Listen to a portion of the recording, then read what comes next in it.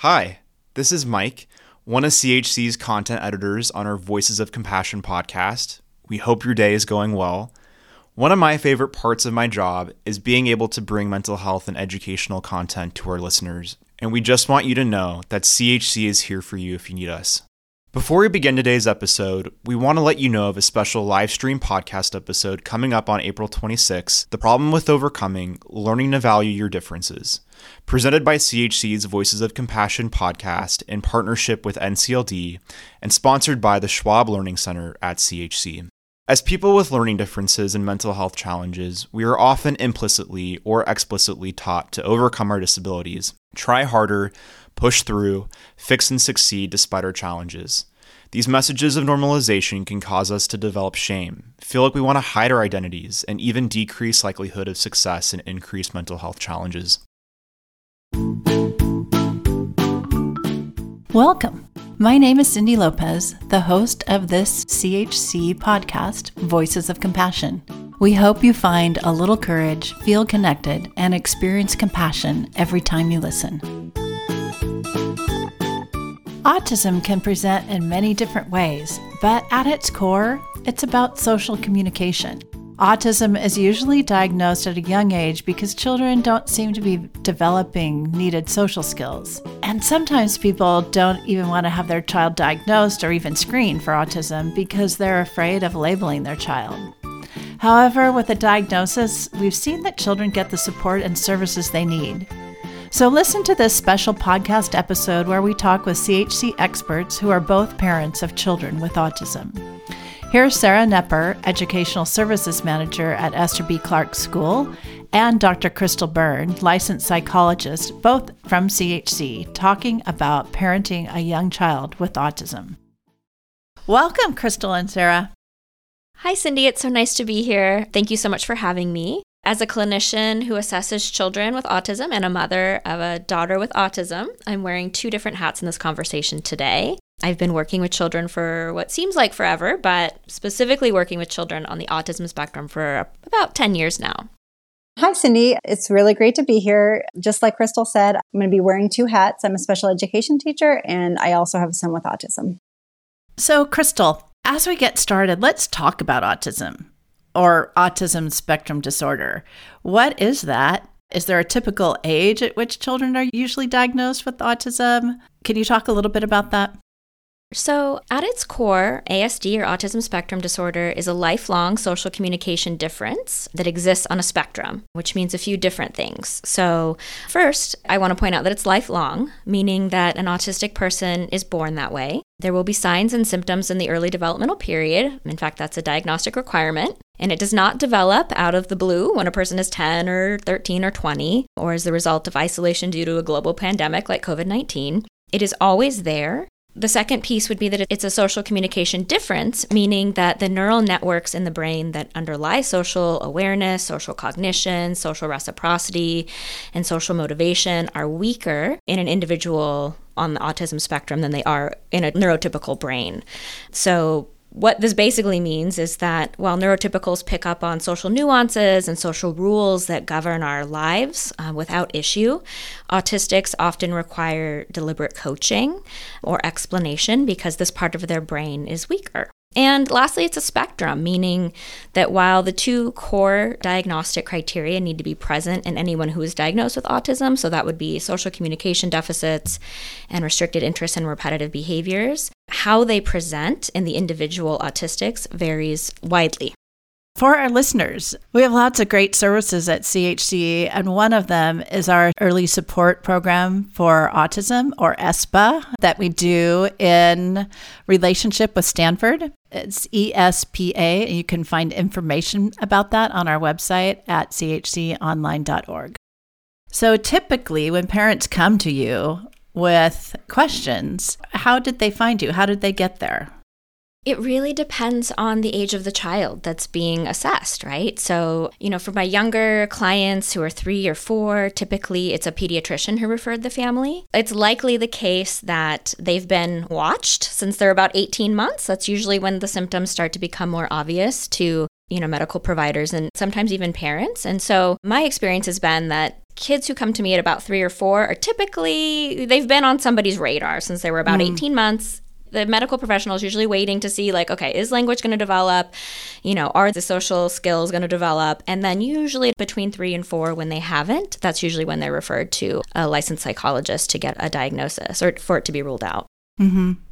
It's interesting because as an educator, which is my background, I've seen lots of kids with autism in a school setting at various places along that continuum of autism spectrum disorder. I see some of that rigidity that sometimes comes with ASD, or I see some of that inability to transition well, or I see some social challenges. Is there a set of kind of typical characteristics of a child with autism, or is that different with every kid?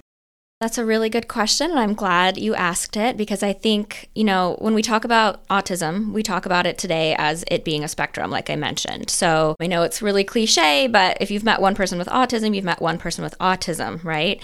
And so I think that there's definitely some overlap. The 2 diagnostic criteria for autism is having a social communication difference, and then, of course, the restricted interest in repetitive behaviors. So those 2 things have to be present. How they present is wildly variable, just depending on so many factors, right? So kids who are, more moderate to severe typically get caught earlier. Kids who are more mild and who are able to learn and pick up the skills that they can from their environment typically aren't caught until later. So when I think about the kids that I've diagnosed over the years, there's kind of 3 main groups, right? 3 or 4, somewhere around 8 to 10. And then again, sometimes in like the teenage years. So kind of right before kids are getting to high school. So like middle school, 13, 14. I see those are kind of the primary age groups. And I think that's a reflection of the fact that our social worlds become more complex as we get older, right? And so, one kid may not struggle when they're younger, but by the time they're 10, they're starting to have conflicts with peers. So I feel like that's something that I see a lot in kind of that 8, 9, 10. It's clear that they realize that there's something wrong, but they don't really know. So sometimes kids get into a lot of arguments with their friends. Sometimes kids will totally kind of shut down. And so you see a lot of like kind of a stepping away a lot of times. So it just really varies. Yeah, it's interesting. So it sounds like the core of autism is that social communication piece. And that is present among all those ranges you talked about. And so do you often see parents who are in denial about their child? Do you find that parents have difficulty considering autism? Is there still some stigma attached to that? In my experience, yes. I would say that oftentimes parents come in and they have been primed that their kid might be diagnosed with autism. And usually those are the younger kids, right? Because the pediatrician has already kind of told them like, these are some concerns you really need to go get diagnosed. And typically those kids do meet criteria. And so I think for my younger kids, the families are a little bit more prepared. They've had a medical professional point out to them that autism might be a possibility. But still, I think it can be an overwhelming diagnosis to get because there's so much misunderstanding around what autism is and what it means. And I think popular media has not done us any favors in that regard. I think autism is portrayed in a very specific way. And so it can be scary for parents because, they're thinking like, oh gosh, my kid's going to be like Rain Man or, Sheldon from Big Bang Theory or whatever. And there's absolutely cases that look like that, but there's just such variability.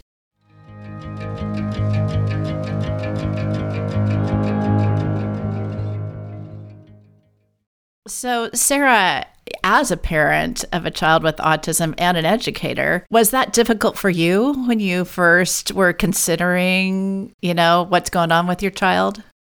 Yes, in some ways. So my particular situation is much like what Crystal said, where I noticed pretty early that my son was not meeting some milestones. He was not meeting many of the gross motor milestones. And if he was meeting them on the very late end. And since I'm in education, I knew that probably meant something. And so I talked to my pediatrician, and at first my pediatrician was not worried. And like Crystal has said, pediatricians often like to wait until about 18 months to really get the ball rolling. So my pediatrician was not worried, but I was. And so I spent a lot of time really looking at what he was doing, looked at the milestones. And unfortunately, I did a lot of doctor Googling. So I wouldn't necessarily recommend that. But when I got the diagnosis, he was about 2.5.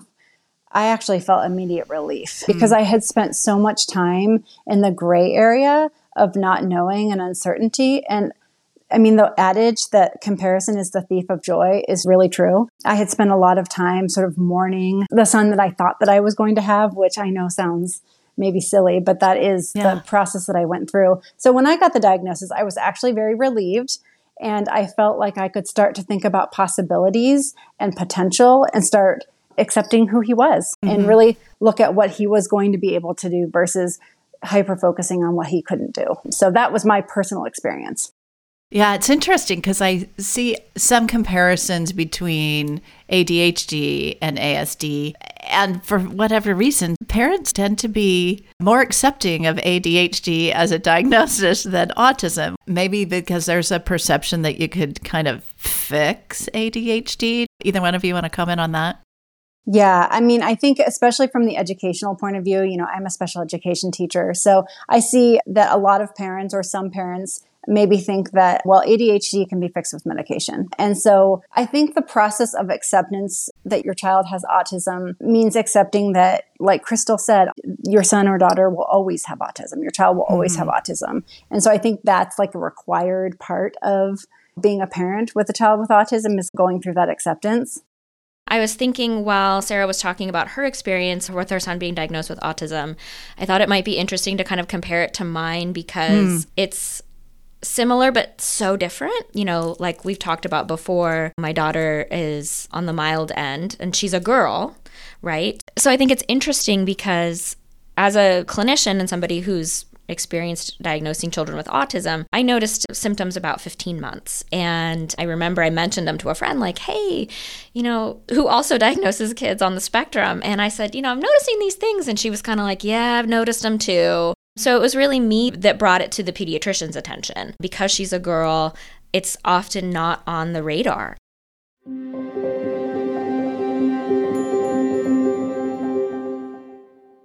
Pediatricians are looking for, the little boys, right, who are more stereotypically have the classic autism symptoms. My daughter had the classic autism symptoms. The eye contact wasn't there. The social referencing wasn't there when it definitely should have been. But I think in large part because she was a girl. And so my experience was really having to go to the pediatrician and say, hey, look at this. And then when I brought it up, they were like, okay, yeah, I see what you mean. And then that kind of got the ball rolling. But it was like, I brought it up at 15 months. At 18 months, I think we had met with a developmental pediatrician at that time.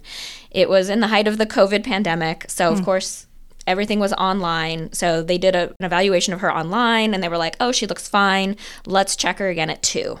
So then at 2, we go back. And at that point, it was online still. And, oh, no, she's fine. Right. I actually had to email the clinician. At this point, I had sort of stepped back and I hadn't really told people what my background was. Yeah. And at that point, I had to step in and say, look, I diagnose kids on the spectrum. I had to beg, please see my child in person because what you're seeing on the computer screen is not realistic. It's just not an accurate representation of who she is. And so they saw her in person and, within about 5 minutes, they were like, yeah, she's on the spectrum. Yeah. So my experience was actually having to kind of fight to get people to recognize it. And I don't know why that is. I don't know if it's because she was a girl, if, like I said, it was in the middle of the pandemic. So she was being examined on the computer screen, telehealth. Yeah. Which is hard. Yeah. It was interesting because it was like I was fighting so hard to get the diagnosis. And then once I got it, I was kind of like, uh-oh, now what? Yeah. And so how was her life going to change because of it? It's interesting to hear this parent perspective from both you and Crystal. I'm wondering, Sarah, what you first noticed about your child that made you think autism or getting some outside help.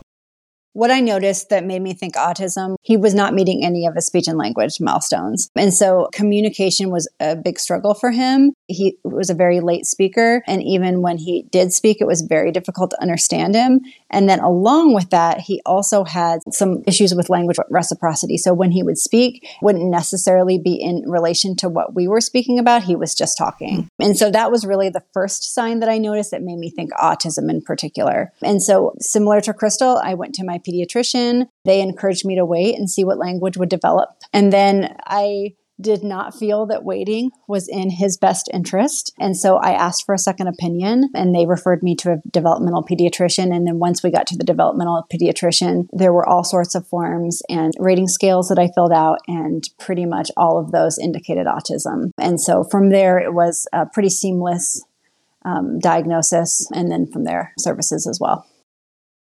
CHC's Voices of Compassion podcast is made possible by the generosity of people like you.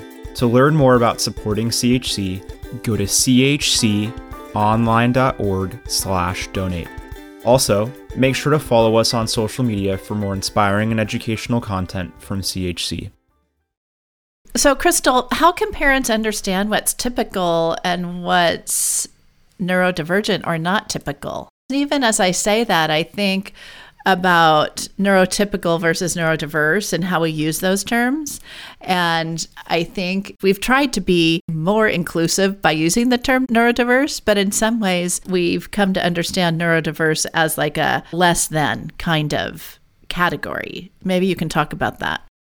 So I'm thinking about the typical versus, atypical. And as it relates to autism, like we've mentioned a lot before, I think the two main things that you're looking for would be sort of the social communication piece and the repetitive restricted interest. So the social communication piece, when we're talking about in the early developmental period, kids, eye contact is a big one, right? So nonverbal communication. By the time a kid is 1 year old, they should be trying to communicate with you in other ways, even if it's not language based. So that can be eye contact. It can be pointing or grunting or gesturing towards something, right? So if you're not noticing those things, I think, that can be a red flag.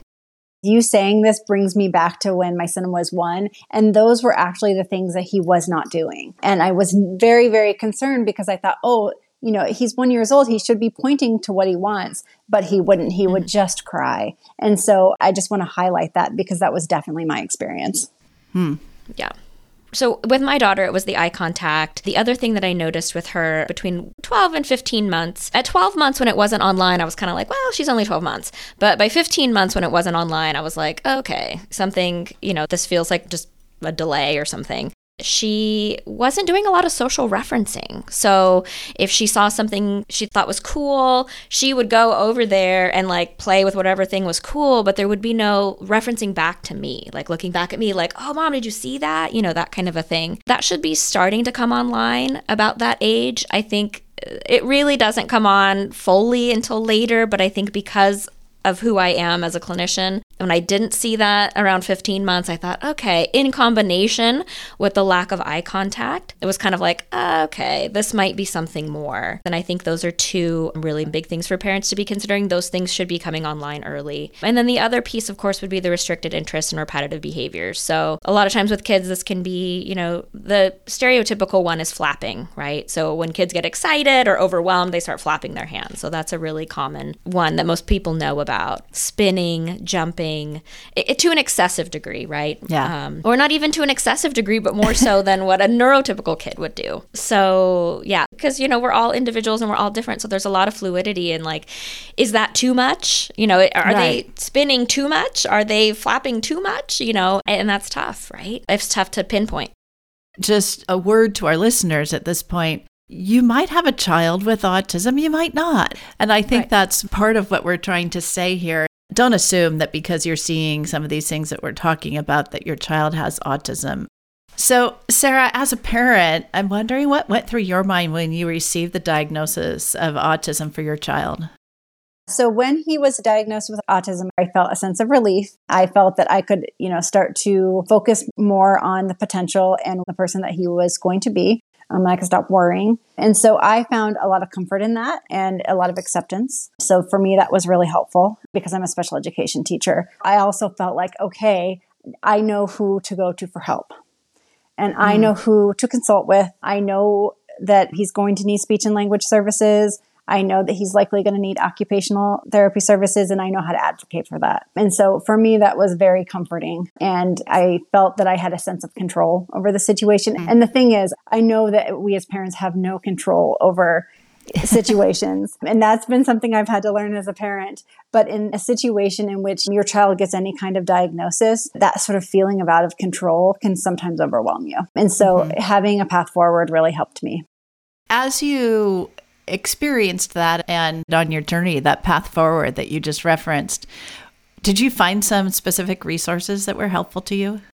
Yes. So I would say the most helpful resource was finding a network of parents who also has children with disabilities, particularly children with autism. That was really helpful to me. A feeling of community really helps us in life. And so I felt like I had a community. And so I was a part of a Facebook group of other Bay Area parents that also had children with autism. And then I also had some friends and people in my local community that also had children with autism, and they were various ages. And so before we had the diagnosis, I had a lot of friends who had neurotypical children, and they were always talking about what their kids were doing. And of course, like they're my friends, I want to hear about what their kids were doing. But every single time I would feel this like sense of, oh, I have nothing to talk about in that realm. I have really no words to talk about. You know, he's not doing any of that. So I would kind of have a pit in my stomach. But then once I found a community of parents with children with autism, all of that kind of went away. And we could talk instead about the things that we were experiencing and the commonalities that we had. And to be honest, that was probably the best resource. And then because he qualified for birth to 3 services, I also had a community of professionals that I can consult with who had lots of experience working with young children, an occupational therapist, he had a physical therapist, and he also had a speech and language pathologist. And so I finally felt like, well, these are the people I can talk to. These are the people that can develop goals, and we can talk about, different strategies that I could use at home. We could talk about what I was seeing and what that meant.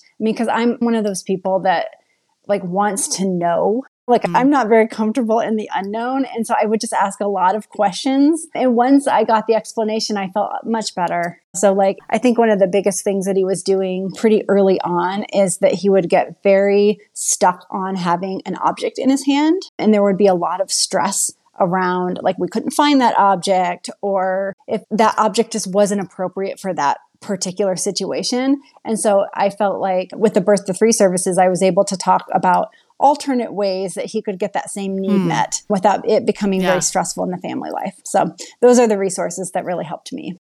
As you were talking to, I went back to the quote, comparison is the thief of joy, right? And I think for parents, especially of young children, when you're concerned about your child, that's what you're doing. You're comparing. Is my child doing that? Is there something wrong? And so, Crystal, I'm wondering, as you have interaction with parents of all kinds in your practice, I'm wondering what advice you have for parents, especially as they are trying to figure things out, or maybe they've just received a diagnosis of autism. I would definitely echo what Sarah said about resources and finding a community of like-minded folks and people who can help you out, getting your team together. I think that's crucial. But really, I understand that it can be overwhelming, especially if it's unexpected. But the best piece of advice I have to give is just to remember that their child is the same person that they were prior to receiving the diagnosis. Only now, the only difference is that you're armed with the knowledge to sort of help support them and understand their behavior in a different way. And I think that's really important because I think a lot of times kids on the spectrum can just seem oppositional or defiant, right? And there's not a lot of understanding about why they're behaving the way that they are. I think once you have that diagnosis, it's that light bulb that's like, oh, okay. So I think it often provides families with a little bit more empathy and understanding of why their child might be acting in a certain way. And like you said, how to meet those needs in a way that's appropriate for everybody. So that's, I think, the main thing I would say is that finding community and finding support and just realizing that this is a good thing. Yeah. It's a good thing because now you have the tools. I really want to echo this idea that, receiving the diagnosis really, more than anything, gives you a framework for understanding your child. I really believe that. And I think that the faster that parents come to that conclusion, the easier it is for you to be able to understand your child. Yeah, you're armed with information about your child that helps you, that helps your child, and that you can determine your path forward. You kind of know what that path could be or look like. So, Sarah and Crystal, I'm wondering if there's anything that you'd like to share with our listeners today as we wrap up.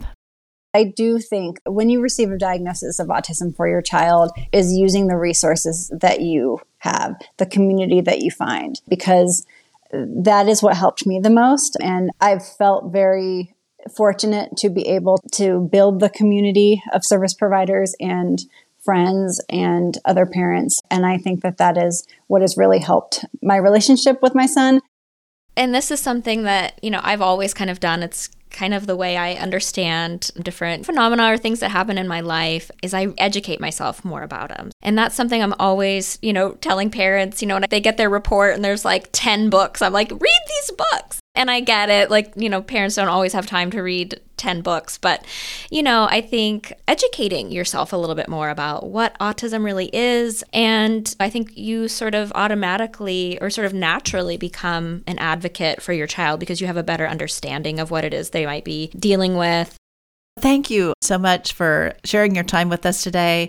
If you are in this place where you have a young child and you're trying to figure out what's going on, please reach out. CHC is here. You can reach out to our care team at careteam@chconline.org, or you can call 650-688-3625. And we also have free parent consultations. So you might not be ready to invest your money in an appointment, but you can definitely arrange for a free consultation. So you can come with your concerns, talk to a clinician who can provide some advice and guidance regarding next steps. So thank you to our listeners for joining us today. And again, thank you, Crystal and Sarah. Thank you for having me. Thank you for having me. Visit us online at podcast.chconline.org. Make sure to subscribe to Voices of Compassion so you never miss an episode. And we'd love it if you'd leave us a rating and review. Have a question? Send us an email or voice memo at podcasts@chconline.org. We're here for you when you need us.